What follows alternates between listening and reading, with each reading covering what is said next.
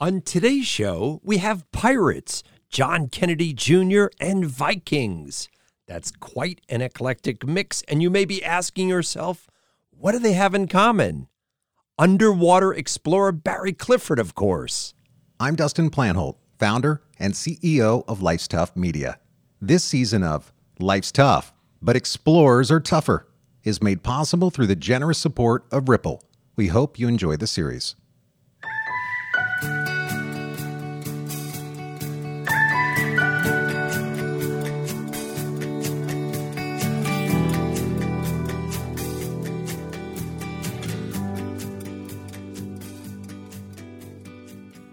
This is Life's Tough, but Explorers Are Tougher. I'm your host, Richard Weiss. If you're new to Life's Tough, I'd like to welcome you and tell you a little about myself and the show. First of all, I love the outdoors. I always have, and I always will. And I've also been surrounded by explorers my entire life. My father, Richard Weiss Sr., was the first man to solo the Pacific Ocean in an airplane. The New York Times called him the Lone Eagle of the Pacific. Some of my fondest memories were standing out on our lawn underneath the stars with my father telling me how explorers use the stars to navigate. I guess we talked about a few other things as well. And speaking of talking, I host a television show called Born to Explore. It's on PBS stations around the country, so please check it out. And finally, I've been president of the world-famous Explorers Club. Just about every great explorer of the 20th and 21st century has been a member, including Neil Armstrong, Buzz Aldrin, Jane Goodall, Theodore Roosevelt. Some people say it's like Harry Potter's Hogwarts, only for adults. I've heard stories that would make the hair on the back of your neck stand up. You see, explorers are the type of people who walk in space, go to the bottom of the ocean, and stand on the highest summits. Scratch the surface of any explorer, and you'll find they're all storytellers. This show is about their tales. Only one real pirate ship has ever been discovered from the so-called golden age of piracy. In 1984, the New York Times heralded this discovery on the front page of its science section. Underwater archaeologist and close friend Barry Clifford, welcome to Life's Tough, but Explorers Are Tougher. How are you, Barry? I'm doing well, Richard. Thank you very much. Good to see you. And you're right now sitting up in Provincetown on the tip of Cape Cod. I have 20 feet of water underneath me right now. I don't have to mow the lawn. You know, my house is about 1,000 feet offshore. All I have is just lobster and sharks under my house. Barry, you've had some incredible discoveries in your life. Captain Morgan's ship, and I know a lot of people just associate that with a rum. The Santa Maria. I know you've been starting to look for Vikings, but perhaps the crowning discovery in your career so far has been the pirate ship, the Whydah. And, you know, again, when I think of you with all these incredible discoveries, I think of you as more like Sherlock Holmes instead of the world-class underwater archaeologist that you are. Yeah, I've always, from the time I was a kid, I've always been exploring just out I lived in an area where there were a lot of cranberry bogs, and they would drain the bogs, and, you know, all of these treasures would come to light. So from the time I was just a kid, I was always looking for things. You know, I do the same thing now, not just with pirate treasure and Vikings, but if I go on my daily walks or bike rides, I'm constantly looking for things. You know, whether it's a white rock that I'll put a heart on and bring home to Margot.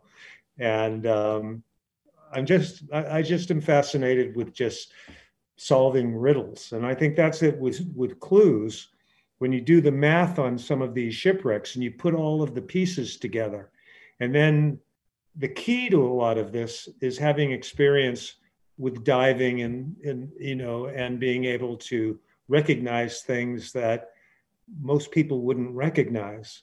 Like, for example, when I used to, as a kid, I was in my early 20s, I would hire a plane and I would fly around Plymouth looking for the Benedict Arnold. And what I would look for is just like the different color in the weeds, because iron would cause the weeds to grow. They would look red. And just little clues like that. So I've been always sort of putting the math, using the math to put the pieces together to solve the riddles. But when you, especially around seaside ports, there's always tales of this and that. What made you think that the Whydah, a pirate ship, was actually real and could be found? Well, as a boy, I grew up in Brewster, and my uncles were fishermen.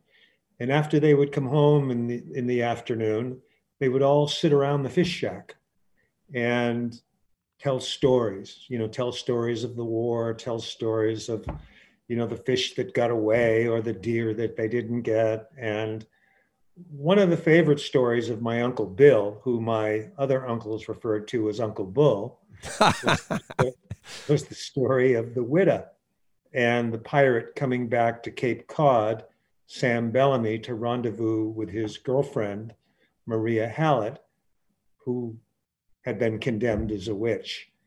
Legend had it that they met when Bellamy was here on the Cape looking to put a crew together to go to the Caribbean to salvage the 1715 Spanish treasure fleet. And then there he met Maria Hallett, who was this young girl. Her eyes were as blue as the deeps of Gull Pond, and her hair was the color of corn silk. This is the legend, and every Cape Codder heard these stories, depending on who their uncle was, with a little spin on it here and there. But there was something behind this story. Was it just a story? Was it just a bedtime story? Or was there something real behind it? So that really caught my interest. And then I started putting the pieces together. I actually found people who had found coins on the beach, who showed me coins that their great-grandfathers had given them, gold coins with slices in them, where pirates hit the coins with a knife to test it to see if it were counterfeit. And all of a sudden, this began to be real to me. Hey, wait a minute, this is more than just a bedtime story. This is real. There's a pirate ship out there. And the more that I learned about it, the more fascinated I became. And that's how it started with me. So what was the first aha moment? I know that you had gone through some literary works and heard about a mast being exposed somewhere along the shore. So you've actually looked at literary work that happened 100 or 200 years after this supposed shipwreck. Yeah, there was a lot of, one of the things that we did was actually John Kennedy Jr. and me, when John was working for me back in the late 70s and early 80s as a diver. We went to the Harvard map room to look for documents. And one of the maps, the map that we were looking for was a map that a man by the name of Cyprian Southhack made. And he was hired by the governor of Massachusetts to look for the Whydah. And he had a map, he was a cartographer. And on the map, he wrote, "Pirate ship Whydah lost, where I buried 102 men drowned." He basically was, an X on the map. And this man was a ship captain, and he was a cartographer. Well, to me, again, this is, doing the math and putting the pieces together. I thought, okay, Southhack. Now I've heard this story from Uncle Bull, and then I get Cyprian Southhack. What is it about Cyprian Southhack? Well, wait a minute. He's a cartographer. And how do cartographers make their reputation? By being accurate. So I'm dealing with a person now who's made his reputation, who was hired by the governor based on the fact that he was an accurate person. So anything that he told me, I was taking as being very accurate information. And he also wrote a letter to the governor, or 2 letters to the governor, and he kept a ship's log. So he was describing in the letters and in the ship's log where the Witta wrecked in the map, and then explaining to the governor why he couldn't salvage the shipwreck, that the water was messy with sand, and there was a great sea upon the wreck. And the Mooncussers had come from 20 miles and were causing all sorts of problems. They were robbing the dead pirates that had washed ashore. And all of this information was in these letters and the ship's log and the map that this man had made. And after we found all of this information and started analyzing it, was like, you know what? There's a good reason why he couldn't salvage the ship. It was in April. The water was freezing cold. They didn't have dive gear in 1700. And like he said, the riches with the guns, quote unquote, the riches with the guns will be buried in the sand. That's what Southhack wrote in his letter. The riches with the guns will be buried in the sand. And then the more we began, finding more documents, we realized that Sam Bellamy had robbed 54 ships. So the cargoes and treasures of 54 ships would be in this one time capsule, which is unprecedented. You have this incredible cross-section of cultural material going back to 1700 to begin with, but we have cannons that were antiques in 1717. We found 61 cannons today, and some of them were antiques in 1717 because the pirates were taking anything of value. So here you have this incredible collection of material, all encapsulated within bags, in chests. Again, this is according to primary source documents. One of the pirates who survived the shipwreck, one of the 8 pirates that survived from the wrecks of the Witta, there were 2 ships that wrecked.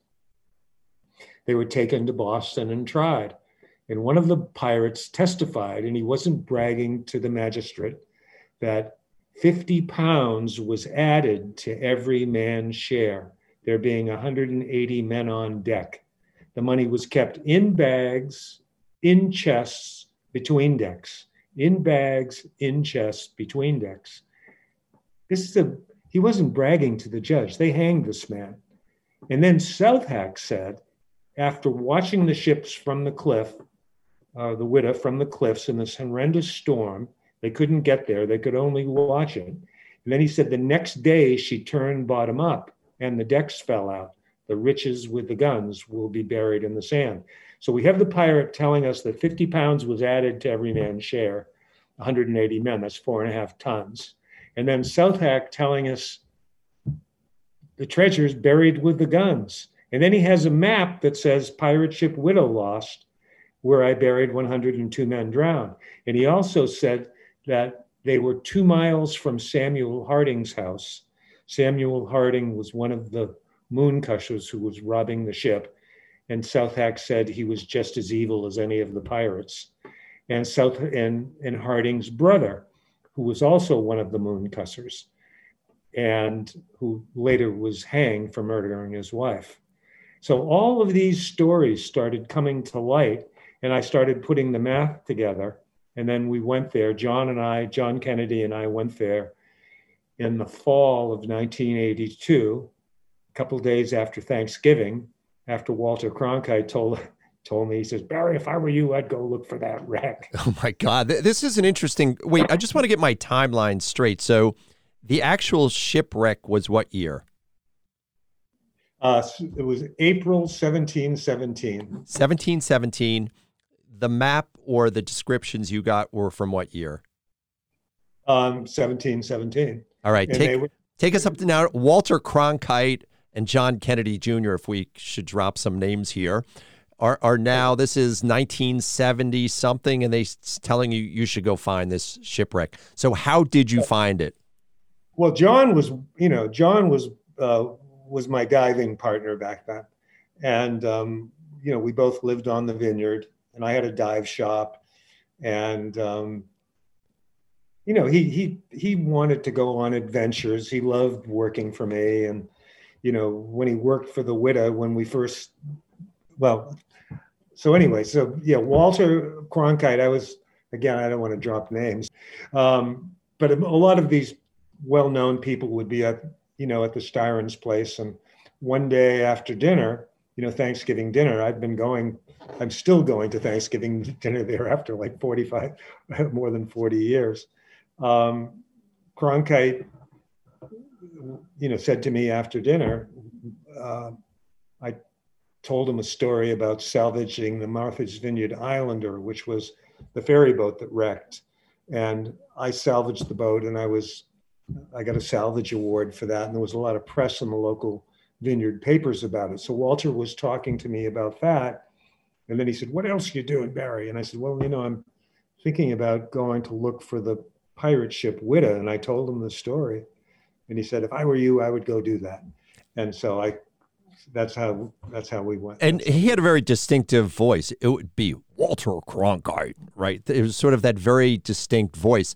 So now, tell me about the moment, the day that you actually found the Witta. What year it is? What year is it? Take me through that day. Well, this is, again, one more thing about Walter. You usually get nervous around. Walter was the kind of person you didn't get nervous around. He made you feel like you were. So right off that's the way I always felt with him. I would often go over to his house over in Edgartown, and I was kind of like maybe a distant relative or something to him. That's the way he treated me. And he was just an incredible guy. But anyway, we found the wreck in 1984. And then we confirmed the wreck when we found the bell in 1985. And this was the cover of the New York Times when we found the ship's bell that said the Witta Galley 1716. That was on the Witta bell. So I've heard your story before. I've actually heard your story from John Kennedy Jr., who was a fraternity brother of mine. And I remember him telling me during that time period that he was diving with you, and he said, "You can't even believe how many great white sharks are there." And I thought he was exaggerating until I actually visited that area in Cape Cod and realized there's a hell of a lot of great white sharks. So when you're diving there, it's not very deep, but it is just covered with sharks. Is that correct? Yeah, it's actually the White Shark Conservatory. They're moving. We're talking to them right now about moving into our building here, and at the end of the pier this summer. But we call it Shark Alley where we dive. And my son Brandon now is diving really close to shore. Years ago, we were always diving in these deep pits that we would dig, and because the ship was buried under so much sand. But now we're diving close to shore because the ship broke up and a lot of it washed ashore. So my son Brandon, a couple of years ago, started finding all of these African bracelets and, another cannon that was like, 100 yards away from the main pile of the shipwreck. And so that's where we're working now, but it's right in the middle of Shark Alley. This is where all of the sharks are. And, we just try to, just try not to aggravate them. That's probably a good motto.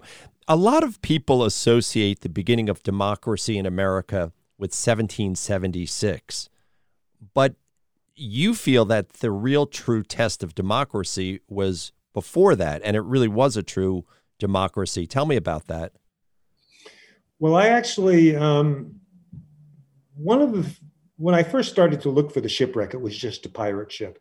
But then the more I started to learn about it, and I actually wrote a letter that was put in the editorial page of the Cape Cod Times back in, I think it was 92, where I said the real treasure of the Witta was the story that here's a ship that was owned by a slave company.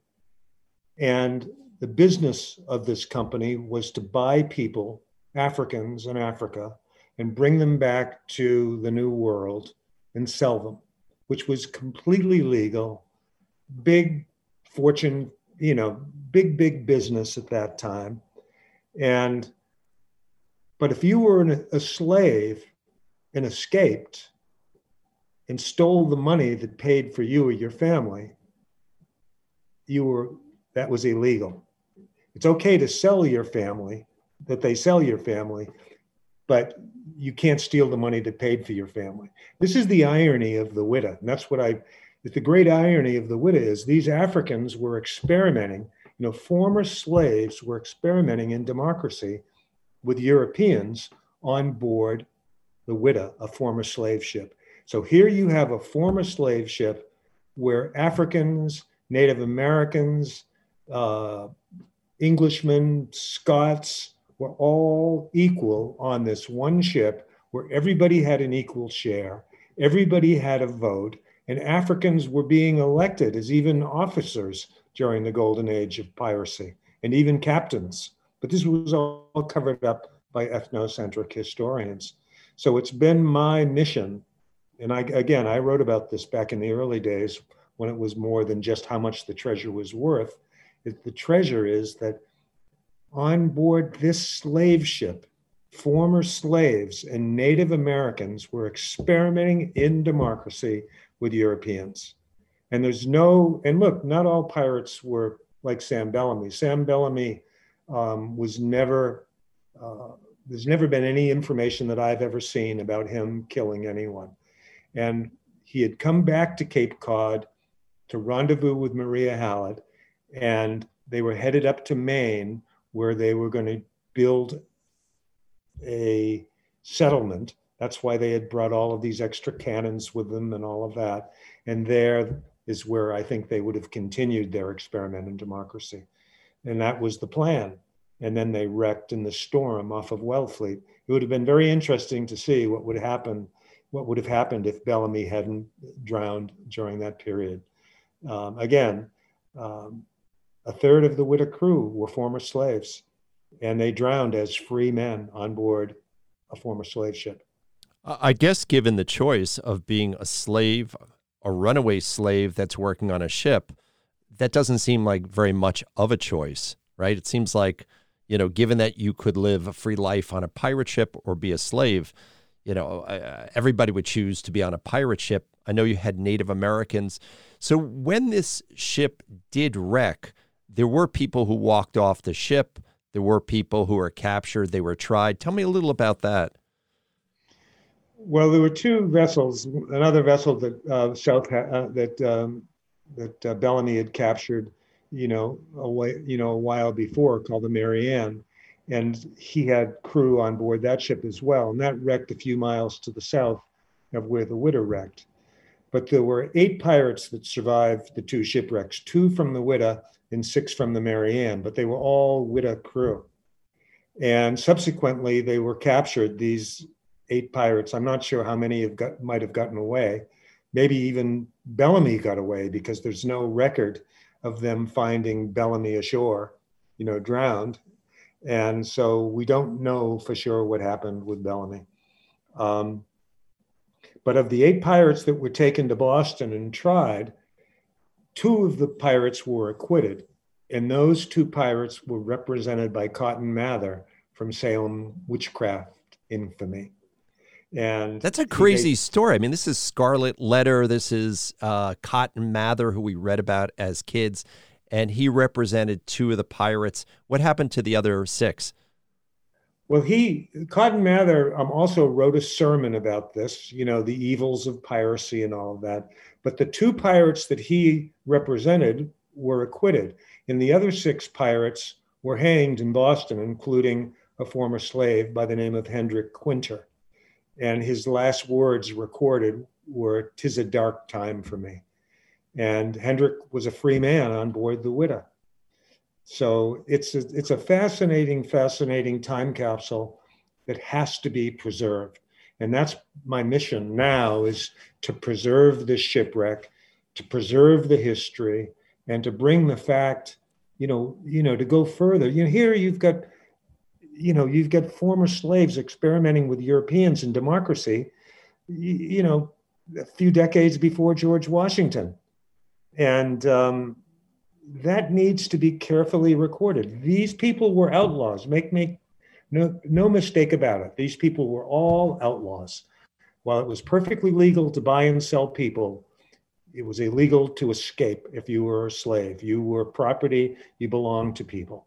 And the fact that, this is the sort of story, it was swept. I never saw this as a kid. I never saw African pirates, in any of the Errol Flynn movies. This was all swept under the ethnocentric carpet. And I think it's extremely important, especially during these times, to bring out what humans do. They want to be free. And if you put them together, guess what?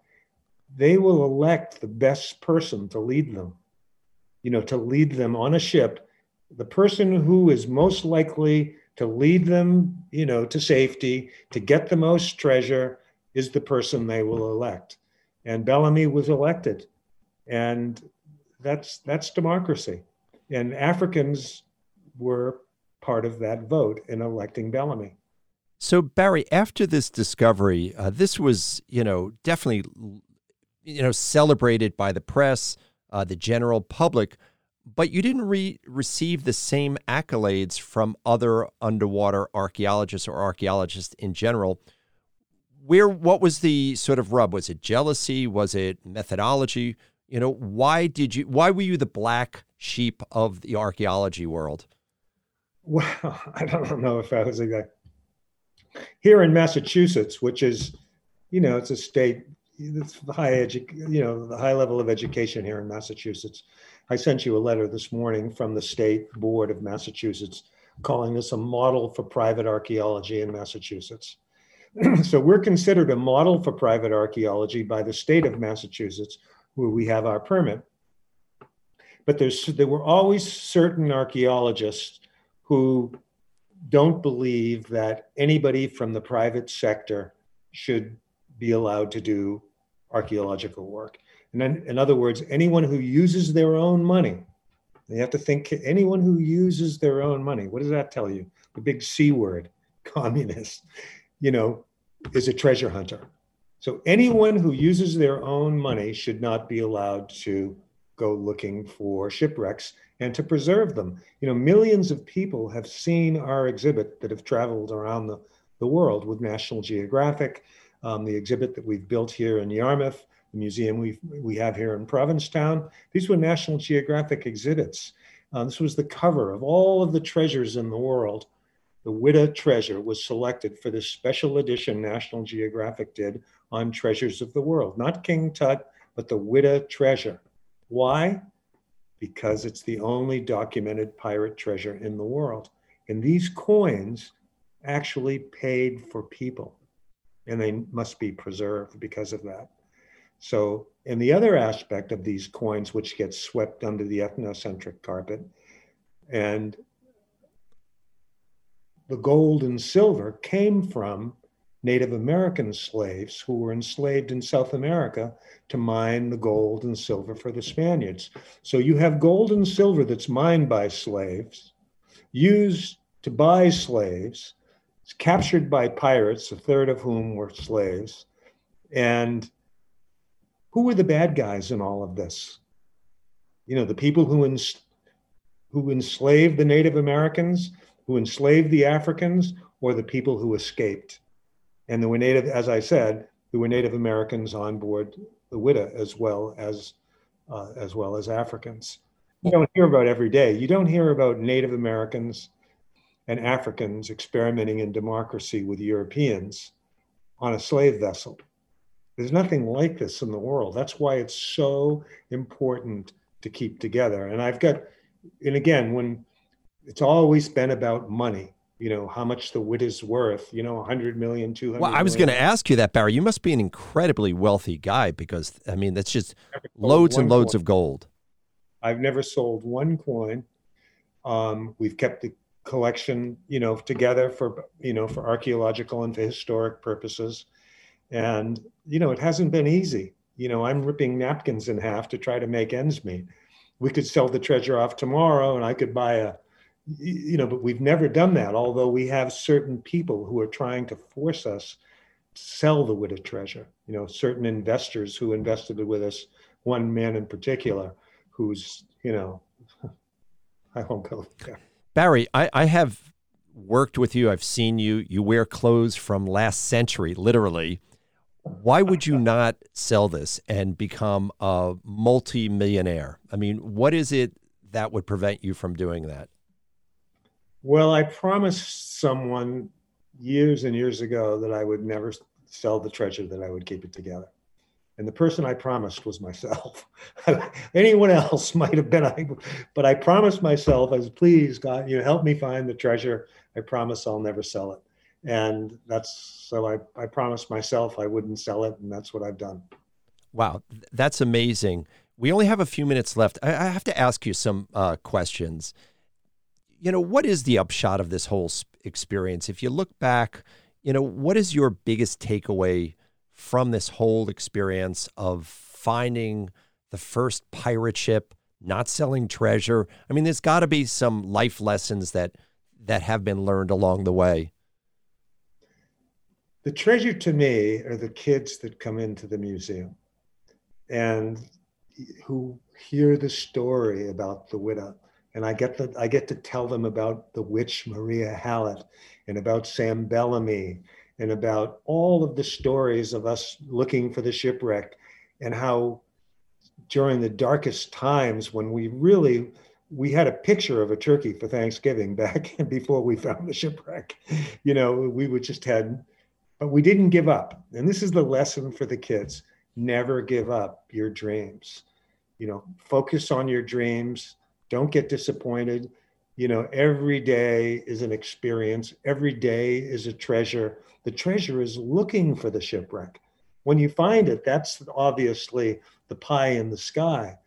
But the real treasure is looking for the shipwrecks and the stories that you get and the people that you met along the way and your friends. That's part of life. It's the ups and downs. It's just you just don't go to the grocery store and buy $1 million ticket. What's that big deal?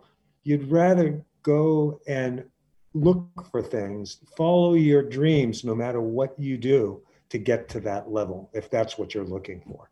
And it must be a real aphrodisiac for you, because you have found many things. I've mentioned Captain Morgan's ship, the Santa Maria from Christopher Columbus, the Widow, but yet I know from visiting you that you're still looking for, even now, Viking artifacts and ruins on Cape Cod.